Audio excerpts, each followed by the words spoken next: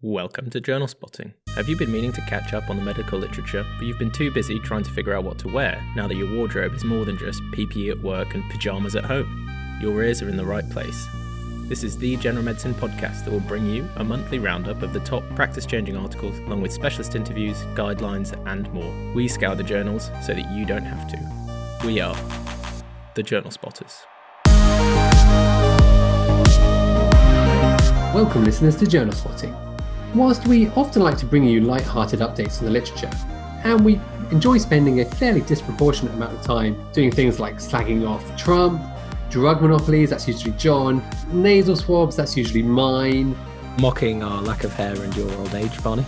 Yeah. Sometimes we choose to cover some serious topics and pretty hard truths. Today, I am Dr. Barnaby Hirons, and my first hard truth of the day: I really am not a fan of ice cream.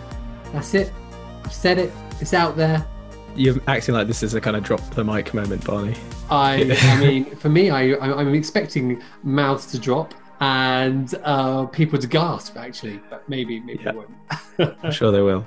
Hello, listeners. As usual, I'm Dr. Jonathan Hudson, and I'm mourning the end of my moustache phase. Praise the Lord. I mean, listeners, you'll be glad that this podcast is only an audio medium. The moustache, the hairy caterpillar on John's top lip, has gone. How do you feel? I feel less French. You are half French, though, aren't you? So was that your half Frenchness has disappeared? Maybe, yeah. I've still got the passport, though. So. Okay. We want to make sure we cover issues which are underlooked, important, and make us feel, well, uncomfortable is probably the best word for it. But as doctors, I'm sure you agree that the truth needs to be heard and discussed. And just because facts are hard, they should not be ignored.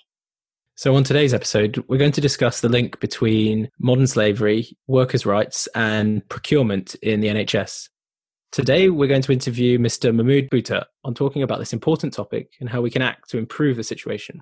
Before we begin, let's start with a few facts. Provision of healthcare goods and services is big business, very big.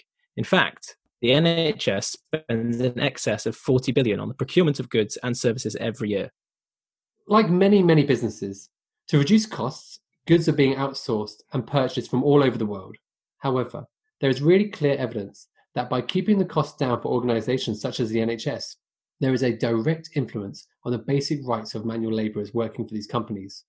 So, cheaper goods for us, awful conditions for those working on these products. All you need then is a global pandemic like COVID-19, which exponentially increases the demand on goods. For example, the global need for N95 and FFP3 masks is expected to exceed 1.3 billion units for the next 6 months alone. This pushes foreign companies to increase production and drop prices to compete. And that can lead to disastrous outcomes for your average worker in these companies that often exist in countries that have very poor working conditions. However, the pressures and demands in the UK mean those in charge of procurement turn a blind eye where they once might not have. A simple example might be the rubber glove factories in Malaysia. Whilst the rest of the country was in silent lockdown, these factories worked at full steam. The workers, the majority of them migrants, live and work in impossibly cramped conditions with, ironically, no PPE or social distancing taking part. Sounds like an incredibly complicated situation, but luckily today we have an expert to help guide us through. Shall we crack on with the interview? Yeah, I think that's great. Just before we start, John, just a quick reminder to check us out on Twitter and Instagram, and you'll be able to find some of Costa's brilliant graphics relating to this episode and others on our website, journalspotting.com. Let's crack on with the interview. So today we have Mr. Mahmood Bhutta. He is a professor of ENT surgery at Brighton and Sussex University Hospital, and he has 145 publications to his name, which is fairly sporty.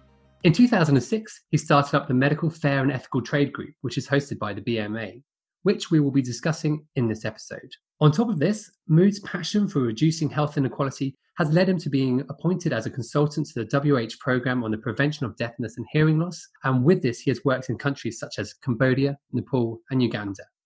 That's a pretty amazing career, Mood. Thank you so much for taking the time out of your busy schedule to talk to us. Today we're going to be talking about a difficult topic. This is the link between modern slavery and unethical procurement in our healthcare system. Mood, maybe you'd like to start by introducing yourself. You've had a fascinating career and you continue to have a fascinating career. Maybe you could give a little bit of insight into how you came to have such a career and that seems to straddle so many different areas, such as clinical work, research, and also traveling abroad.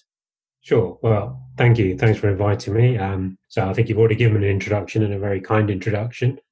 How I got to this stage, a bit of luck, a bit of taking opportunities as they arise. I guess part of the problem is, I get a bit bored, want to do something different all the time. So when someone comes along or something happens, I try and see if it's something I'm interested in, something I want to work on. I mean, the stuff we're going to talk about today, the fair and ethical trade stuff, that was just by chance as well.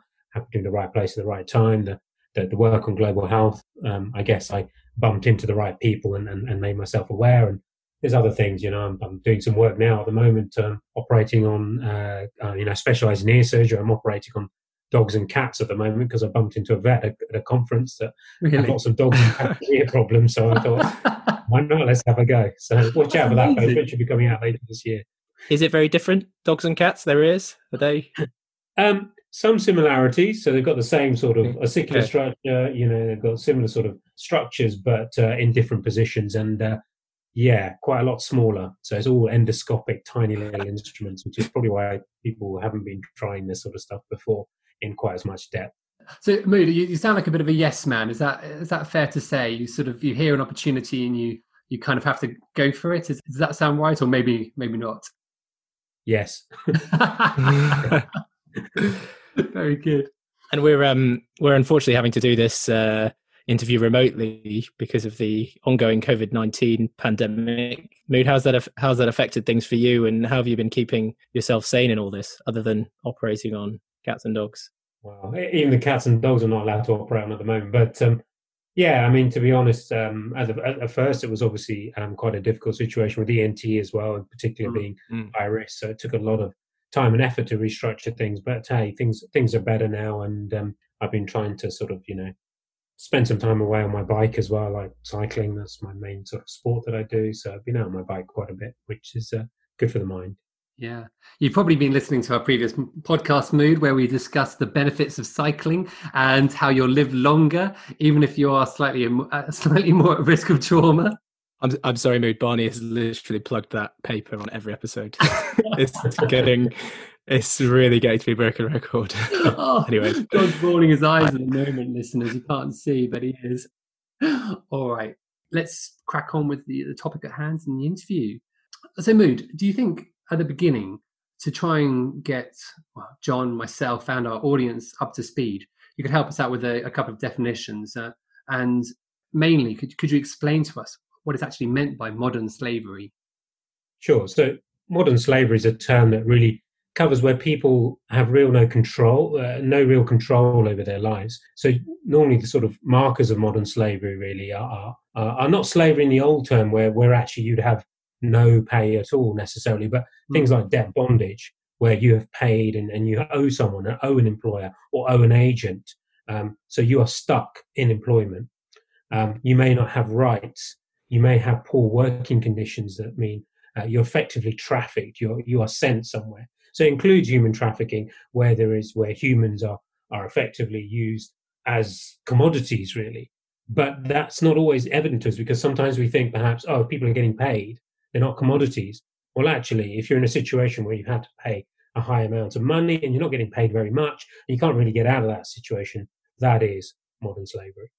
And Mood, we're here today to talk about the link between modern slavery and poor working conditions in the National Health Service in particular. How did you personally become so heavily involved in this topic? Again, like many of these things, as I mentioned, it's by mistake really. But I guess I was fortuitous because my parents actually grew up in a town called Sialkot in the north of Pakistan. And when I was growing up, I'd been aware that town actually makes surgical instruments. I didn't know at that time, but it probably makes between 70 to 80% of all the world's surgical instruments. It's a major manufacturing zone. And I was just traveling through there some 15 years ago, actually, and I was there on holiday, actually on my honeymoon. And when I was traveling through there, And my cousin knew that at that time I was a trainee surgeon, said, "Do you want to see how surgical instruments are made?" And I thought, sure. But then when I went, I saw pretty horrendous working conditions. People, manual labourer, with poor health and safety, with children, young children working on these lines. And I was aware that this was coming to the NHS. And so it actually took me a year after I saw that to decide what I was going to do about it and to think about it and to strategize, because you can always make things worse. But I'm glad I've done something and I've raised this as an issue. So that's where it started, really, in Pakistan. Okay. And you've obviously mentioned, how it's coming to the NHS. To what extent is the NHS involved in this? And the things we use in the NHS, how involved is that? So just to be clear, this isn't just about surgical instruments. I mean, this is where it started, but it spread from there, because I started to ask a question about surgical instruments, and it's become clear, particularly in the last few years, that the gloves are another major area where there are workers working. I mean, I can go into the details further on as we talk, but the NHS, I took this to the British Medical Association and asked them if it was something they were interested in, wanted to support, and I have to say that they've been great and put their full backing behind it, and drew the Department of Health NHS supply chain, which is the single biggest supplier to the NHS, to the table to have some discussion. So the NHS has been involved, I would say, at the beginning. To say that we, or the NHS in particular, has good oversight of all of the risks, to say that they've been completely proactive in this, to say that we've achieved a lot with demonstrable changes to many workers, I'd say that that's not there. To say that it is an issue for the NHS, absolutely. There's no doubt. We have clear evidence that the NHS is buying many of these products coming from these sorts of supply chains. Do we know to what degree the NHS supply chain is impacted by this? Do we have an idea of the scale, or is it not clear yet? It's not clear, and to be honest, I've tried to get those data from the NHS, from NHS supply chain, which is the single biggest supplier, as I say. And we don't have data on that because companies will hide behind the idea that this is commercially sensitive information, and they won't reveal where they're manufacturing a lot of these things. We have this idea that we buy from a supplier that company, if it's based in the US, say, is making in the US, but that's simply not the case. For example, with the most recent supply chain problems we've had with the respirator masks, we know that 3M, the largest manufacturer of these masks, has at least 9 factories in China making its masks, and also has factories within Europe and within Latin America. This is not unusual. There's huge areas that are producing these goods. So we don't have good transparency. What we do have is some data I have seen from Norway, my colleagues in Norway that I'm also working with. They've looked at data and they've only got limited data. They asked their suppliers to tell them where these goods are being manufactured. And what they found is around at least 2/3, possibly more than that, of where they could ascertain a country of origin of products. They were countries with very high risks of labour rights abuses, or the ITUC, the International Trade Union member organisation, would rate as category 4 or 5, which is the worst forms of labour abuse. So we think it's a big problem in medical supply chains. So is what you're saying there is that it's hidden by the complexity of these supply chains. We don't really have much of an understanding of it because of the complexity of the supply chain, because of the number of countries involved. And then the information we do have shows that a large proportion of what we're buying is PPE or healthcare supplies that are sourced from countries at high risk of these sorts of labour practices. Indeed. So one of the fundamental ways to deal with labour rights issues is to have transparency. And we don't have that transparency. You can't sort of quantify the problem until we know where the products are being made.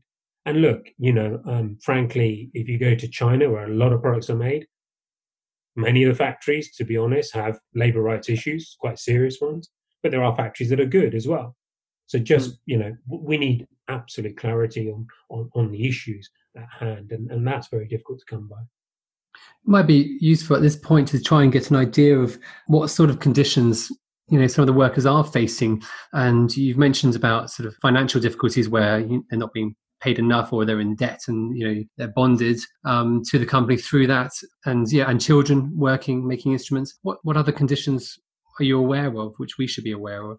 So, I think I can tell you about the 2 supply chains that we worked on the most, which is the surgical instruments and the gloves, and I can mention some other products. But so for surgical instruments, workers, there's around 50,000 labourers working in this town of Sialkot. Many of them will work for around $2 a day, and they will get a piece rate. So the production, even within Sialkot, within Pakistan, is outsourced. So a company, for example, in the UK may buy from a German company. The German company, in turn, will actually be manufacturing in a company in Sialkot in Pakistan. That company in itself will then outsource to workers in small little garages doing different parts of the process. Yeah. Those workers they're informal. They don't have any contracts. They get paid a piece rate, which is very small. They don't get any sick pay. If they don't work, they don't get money. A lot of them will end up borrowing money because there'll be times when there are costs that they have to meet to feed their family, or they've been sick. So a lot of them end up in debt bondage, which then means they have to work for the factory owner. $2 a day is inadequate, even by Pakistan standards, for a family to live on. They will suffer injuries, some of them quite serious. And as you can imagine, it's hard physical labor. They're normally working 12 hours a day. If you get an injury, which is not uncommon, working against grinding wheels, you may injure your finger, you may lose your finger, you may lose your arm in some of these heavy machinery. There's also kids. The issue of child labor has probably improved, but to say that it's gone is false, because I've seen it with my own eyes. I've seen children as young as 7 working on machines that are not appropriate for them. I know of stories of children that have been working on hammers that sort of forge metal, that have had their digits squashed. I've heard of workers that have been chained inside factories so that they cannot escape because they owe money. So this is, evidence of modern slavery in the surgical instruments manufacturing. Now, with the gloves, what we found is that the vast majority of gloves are produced either in Malaysia and Thailand, Malaysia in particular. And in fact, I think it's something in the region of 60 to 60%, maybe slightly more than that, of all of our gloves come from Malaysia. There's absolutely no doubt that even in the NHS, the majority of the gloves are coming from Malaysia. And what we found, although I've reported this perhaps 5 years ago, in the last few years, there's been a number of media reports of the endemic labour rights abuse that happens within gloves factories, within a lot of factories within Malaysia, unfortunately. There's a heavy reliance on migrants coming from countries such as Bangladesh, Myanmar, Vietnam, where they really are impoverished and they're desperate for work. And unfortunately, they have unscrupulous recruitment agents who will tell them that if they go, there will be this great job. So people in countries such as Nepal will pay, on average, I think, around $1,000 for this opportunity to go there, which they will then owe and be indebted. I know of families that have sold their agricultural land because they think this money will give them the opportunity that they thought. There are people in Bangladesh who are really desperate, have paid up to $5,000 for this opportunity. You can imagine how much money that is in some of these countries. And so they will arrive and they're indebted and they have to pay that back. They have no choice. It's not the opportunities that they were given. I know of factories where they will work for 3 months without a day off, 13 hours a day. They're exhausted without adequate health and safety. Some factories where you have temperatures of up to 55, even 70 degrees Celsius. Some of them are patrolled by police, by security guards. This is, without a doubt, modern slavery. And it's on a huge scale. There are tens of thousands of workers in Malaysia working in the gloves factories alone. I read the Diplomat's investigative piece, which was published a few years ago, which describes some of the things that you've described, and we'll put a link in the show notes on that. I don't know if you're involved, Mood, in that investigation, but it sounds like you were, and sounds like a lot of that comes from your work. I've been involved in a lot of these investigations on the side as an advisor and linking people, but I'd actually highlighted the issue with gloves with a report some 5 years ago. And the NHS and several other organisations, procurement organisations, particularly in Sweden and Norway, had made some changes in policy and processes. What this demonstrated really, was those policies and processes are not good enough. The modern slavery was continuing despite the policies and processes. So what we need is meaningful change, and that doesn't include just policy. We need on-the-ground work, and we need real data on what's happening, not just pieces of paper. I think it was 2012, wasn't it, that the NHS supply chain introduced some standards, and then this diplomat investigation has come to light in 2019. So 5-6 years later, we're still seeing the same problem despite a supposed intervention. That's right. And actually, there was the first report was actually in the Guardian newspaper, also in December of, I think it was in fact December 2018, where they actually linked directly to supply chain issues into the NHS. So, yeah. Just you've mentioned a couple of things about getting the data. What are the reliable sources of information based from both the companies will tell us something, but we have eyewitness reports saying something else. What sources can we actually trust and rely on? Are there any? I mean, this is very, very difficult. So, I mean, you can't get those data yourself, and this is one of the problems. You rely on people on the ground to tell you the truth. Yeah, and this is one of the biggest problems. We have this idea that has been touted for many years in many different sectors, not just the medical sector, where we will say that actually the solution may be what we do is we set these standards and then we send in auditors who are going to check those standards. Actually, 20 years of experience shows that auditing does nothing. We will tick the boxes. We will say, okay, everything's okay. It doesn't change the process. And what we're trying to get to is a process where we respect workers, give those workers a voice, give those workers some power. So I must admit, when I started, I was a bit naive and I thought maybe we'd have some sort of label and we'd audit and everything would be okay. But I've grown rather pessimistic of that approach. And indeed, the recent scandal with the gloves has shown exactly that approach is not enough. What we need to do is we need some complex understanding of what is going to engender the cultural change and what the barriers are and what the incentives are. I'm not blaming just the factories out there and the workers. I think also we have a responsibility because there's been a real focus on price, and that's all we've been asking. And I don't know what we expect if all we ask about is price and how low we can push the price in a competitive market. Then what's going to give is you're going to give human labor the least possible cost at the end of the day.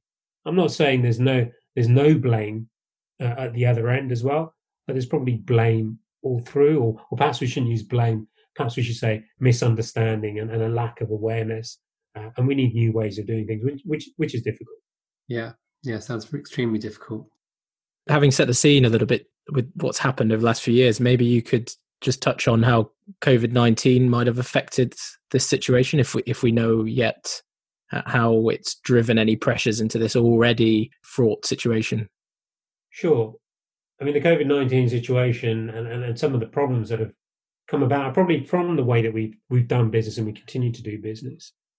What's become apparent is we can't produce enough PPE, and no one saw that coming, of course. Well, people have predicted there was going to be problems if we ever had this massive pandemic, but until it happens, it's just business as usual. But what we come to realize is actually there suddenly is a bit of more awareness of how reliant we are on foreign manufacturing. I mean, I think that's clear. Just about, I'd say probably at least 90%, if not more, of all of our masks are made in China.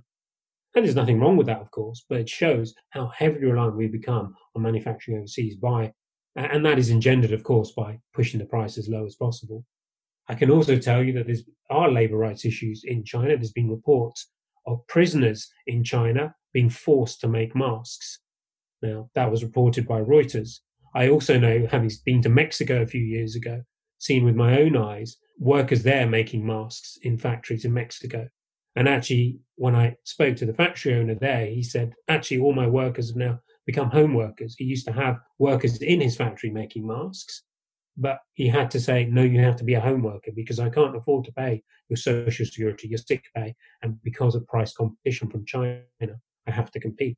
And I've been to those workers' homes and they work hard. They'll thread 3,000 masks a day by hand. And if they're sick, the kids will help out. So there's labour rights issues with that. With gloves, again, there's been problems. We know the problems are already there. Those problems are continuing and ongoing. And if anything, there's been reports of, shall we say, the workers being asked to do extra work on top of everything that they're already doing. They're normally working at least 6 days a week. And I have to say, we negotiated, or groups I'm involved with worked very hard to get them down to 6 days a week maximum that they were allowed to work. They're now being asked to work extra days for a quarter of the pay because they've been told that they're COVID heroes. I don't think that's appropriate. What we also found was our stocks were very low. And the reason our stocks were very low is because we have been so focused on short supply chains, short-term contracts. We want to be in this competitive market. Because if we had a better long-term relationship with some of our suppliers, maybe we'd have had in a better situation. So with regards to the COVID-19 pandemic, I think that there may be a large number of people who think, or perhaps might openly say, well, it's a pandemic, we need PPE. Can we really be worrying about what people may or may not be doing in other countries? How would you respond to this kind of line of thought? Sure, it's a difficult one, but I don't see any reason why we can't have both. I mean, I can tell you that the share price of companies making masks and making gloves has rocketed. So to say that these companies are not making money and, we should feel that they haven't got the ability to change things is wrong. So there's no reason we can't at the same time be asking for us to protect people, humans. I mean, if anything, I would hope that coronavirus has taught us a bit more kindness towards each other, a bit more consideration of the way we treat each other. And there's no reason why populations that exist in Malaysia to support us should not also be afforded that respect. Do you see any signals in the sort of things that are coming out of the NHS that there is an awareness of this and an awareness of the pressures that the need for PPE is putting on these supply chains and on this labour market? Yeah, sure. I think the NHS is actually waking up to this. So to be fair, the UK has put in place legislation. So something called the Modern Slavery Act, which came in 5 years ago, which actually made it illegal for companies to be willingly supporting modern slavery in their supply chains overseas. Okay, so that legislation exists. The problem has been the implementation of that legislation has not been great. What does it mean? How do we actually find out what's going on, and what are the sort of, not really the punishments, but the sort of remediation that we can do to try and fix these problems? That's not been there. But there has been talk, certainly. I mean, Theresa May was actually the person that pushed through this legislation, and Boris Johnson has now actually committed to making this work. So the Home Office, who I have had some discussions with, are now pushing this forward, that the UK will hopefully become a leader in modern slavery. So the response from the NHS has certainly been that we recognise this problem and that we want to be part of the solution. But obviously we need to know what that actually means. And I think the solutions are complex. So as I've said, it's not just policies and pieces of paper. It's actually demonstrating that those have real effect on the ground, not just pieces of paper that are signed and that we feel happy we've done something. And I think a lot of people might be listening to this, and who knows, they may already be quite stressed, and there's plenty to think about as a doctor in COVID times and in normal times. You can imagine some of them will start feeling that pressure, that idea of, well, gosh, do I have to feel guilty about using PPE? Should I be avoiding things at a time when PPE and things like that are so crucial? Can I really afford to be feeling guilty about using it? Do you have any advice for that sort of internal conflict? Sure. I mean, I guess it comes down to who is responsible. I mean, I think if anyone is feeling, I feel some responsibility for what I use, and that's great, because I think we all should. To say that, individuals necessarily have the power to do something is variable. So some people will just say, okay, that's bad, and that hopefully someone else will sort it out. But if people are feeling active and they want to do something about it, actually the best thing is to make your trust aware of the problem, because despite me talking about this, lots of people are still unaware that this is the medical supply chains are a major source of labour rights abuse. And more than that, you can, of course, write to the Home Office. A group of you could together write to the Home Office to make it clear to them that this is something we care about, and to NHS supply chain, because I can tell you NHS supply chain are responsive to what people want. And if the market is not asking for it, then that's a bit difficult. And we are opinion makers, people working in healthcare. It's our NHS. It doesn't belong to the government. That's how I view it. And we have the right to speak up and say, no, this is not something that I want to be willingly participate in. What are you doing about it? So we all have a voice, and we can all make that voice heard. And I think that's, perhaps the easiest thing that people can do. There are some who have been very active and have taken it to their trust board, procurement, and said, what are you doing? And we have a workbook called the Ethical Procurement for Health Workbook, freely available online, which gives you some pointers as where to start, where to try to make some change, because you can't do it all at once. It's a step-by-step progression. That's some fantastic advice. Thank you so much. Yeah, I'm sure our listeners will, take heed of that. That's brilliant.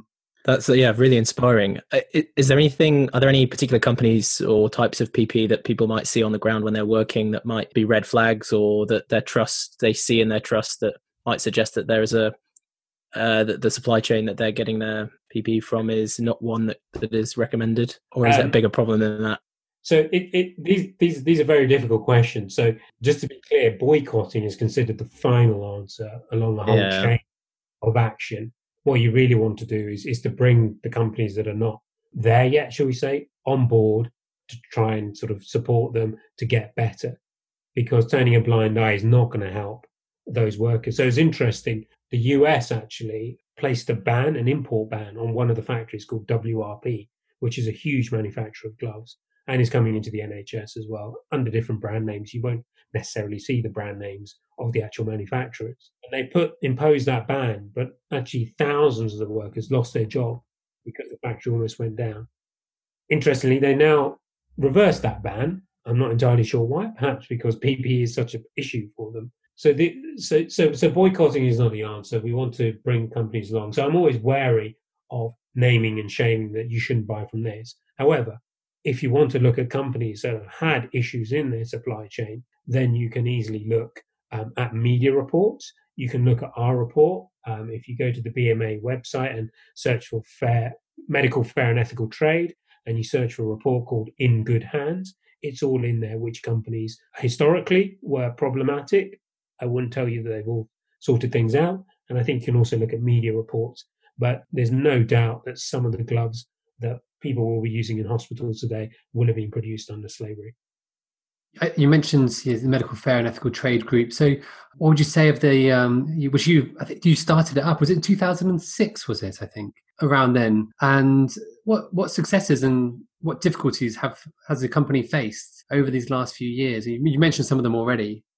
So the Medical Fair and Ethical Trade Group is a group under the British Medical Association International Department. So it's not a commercial organisation. It's basically an advocacy.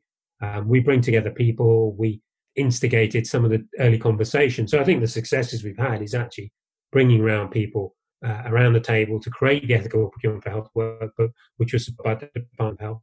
Have those conversations with NHS supply chain. And I think those conversations led to some of the early policy documents. I also was one of the people that set up something called the International Working Group on Ethical Public Procurement. So actually I'm now working with, have been for a number of years actually, working with Norway and Sweden, who are also doing this work on procurement. And we've got some interest as well from countries such as Italy and regions of Italy and regions of Spain, who are trying to come together. And so we can try and have a unified voice to affect these global market forces. So successes, I guess we're getting it on the radar. I have to say the first 5 years, it was hard work. Yeah, people would say, give a nod and say, yes, that's very important. Nobody would do anything. Certainly now that the market is talking about it, purchasers are talking about it, the NHS has a strong brand, people are talking about it, and they're starting to understand and they're starting to listen. We've had definite successes. So, for example, I went back to Pakistan a few years ago, and we looked at some of the factories that have been subject to these regulations. And like I said to you, the regulations haven't been universally successful, because in the gloves industry, I can't find any good evidence they've had a major change. But what I can say is that in the surgical instruments industry, we went to some of the factories that would allow us to visit them, and we found workers were so much happier. They were actually protected. They didn't have overtime unless they wanted to, and they were paid adequately for their overtime. They were happier. And what was best was the factory owner, one of the factories I went to, said he didn't understand this crazy idea of, fair and ethical trade.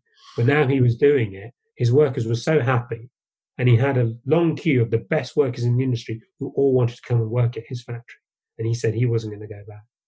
Oh, fantastic. I mean, that is a success, without a doubt, isn't it? And, even you can even argue if that's just one factory, that's a success. But then hopefully that's a model for them to build on, and for other factories to go, oh, why are they being so successful? I want to be like that, and or snowball from there, hopefully. I mean, sure. And look, there have been other successes too. I think with the gloves, although I'm pessimistic, actually, with organizations, I've been working with an organization called Impact. They've actually worked very hard with some of these factories to say, no, actually we need, new ways of working. And they've lobbied, and several of the glove manufacturing companies have actually now repaid the debt that those employees had to pay to come over. And there's new regulations now in place on the middlemen, the recruitment agents that bring these people over, to limit what they can pay. Those sort of limitations were theoretically in place, but I think they're now being enforced a little bit better. I'm not telling you that there's no problems. There still is problems, but the mindset is changing where we can't actually indebt these people before they've even come to work. And I think also with the media protests as well, with the media, there's been protests at some of the factories, particularly WRP. There's a protest outside the factory, which got those workers some more rights and some of their pay that they were due. But look, there's still problems ongoing, as I mentioned, with the gloves, with the PPE. There's still problems in the surgical instruments, because when I went back a few years ago, yes, it was great to see the factories that have improved, but I went to other areas which were not subject to these clauses, and I still see children working. I still see people working under horrendous conditions. So I take some positives, and look, from people who've been working this sort of change for a long time, they say it's very difficult. And I think what we've achieved is good. To say that we've achieved what I want to achieve, no. I wouldn't describe you as pessimistic. Describe you as determined and quite inspiring. So don't, Definitely not a pessimist. Are there any particular resources or plugs that you would suggest to our audience who are keen to read more about this topic and inform themselves and empower themselves to write to their chief exec, to write to the Home Office, write to NHS supply chain? Where can we point them towards? I mean, I'm going to plug our own website, which is the Medical Fair and Ethical Trade Group website on the British Medical Association. So it's you look under the British Medical Association, Medical Fair and Ethical Trade, under the International Department and Policies, you'll find it there, usually through a Google search. On there, we've got a whole load of resources, which is obviously all free. There's a short video on there as well, which people can show to highlight the issues with some footage from some of these areas. There's an article in the Bulletin of the World Health Organization, which I wrote a couple of years ago, which is quite short. So if you want a short summary of some of the problems, that's probably where I'd go. And you can contact the International Department through that website, where they can provide further support for those who want to take action and want to move on further with this. Mood, thank you so much for joining us on this Journal Spotting interview. Before we finish, we like to ask our interviewees, could you possibly give us any take-home points for our listeners, 2 or 3 or whatever you like, or things they can really take home from our discussion? Sure. I guess, thank you for offering me the opportunity. And I'm always keen to promote, spread the word about this problem. So I guess the key messages would be that perhaps we need to think about where our goods are being produced, because I think actually a lot of them are being produced under some pretty appalling conditions. I think as long as people are aware of that, that's a good start. And I think the other thing is not to forget that you do have more power than you think. You are the end user. Doctors in particular, but other health workers too, have quite a strong voice, a leadership voice, and what you say matters. So you can ask the rep that comes to show you something, where do you produce your goods?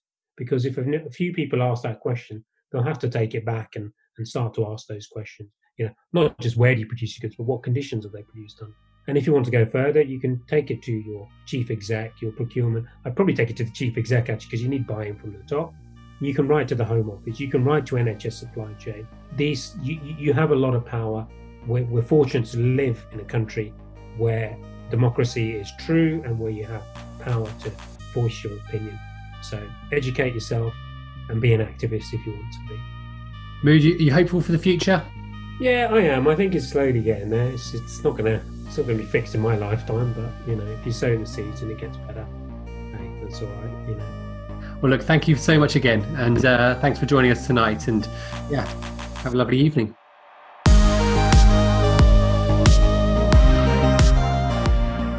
You've been listening to Journal Spotting with your hosts, Dr. Barnaby Hirons and Dr. Jonathan Hudson.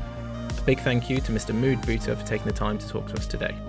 Information and animations from today's show can be found on our website, journalspotting.com, or you can follow us on Twitter, Instagram, or Facebook. Special thanks to logo designer Natalia Florman and the animations produced by Costa. If you've enjoyed the podcast, then why not subscribe and leave us a review? If you have any feedback or questions, then get in touch, either via Twitter or our email, journalspotting@gmail.com. Disclaimer time. This podcast is for educational use only. The views expressed are opinions based on our experience of our guests, and the literature we read. We are not affiliated to an institution. By listening to this podcast, you agree not to use the information we share to make decisions on how to treat your patients or even yourselves.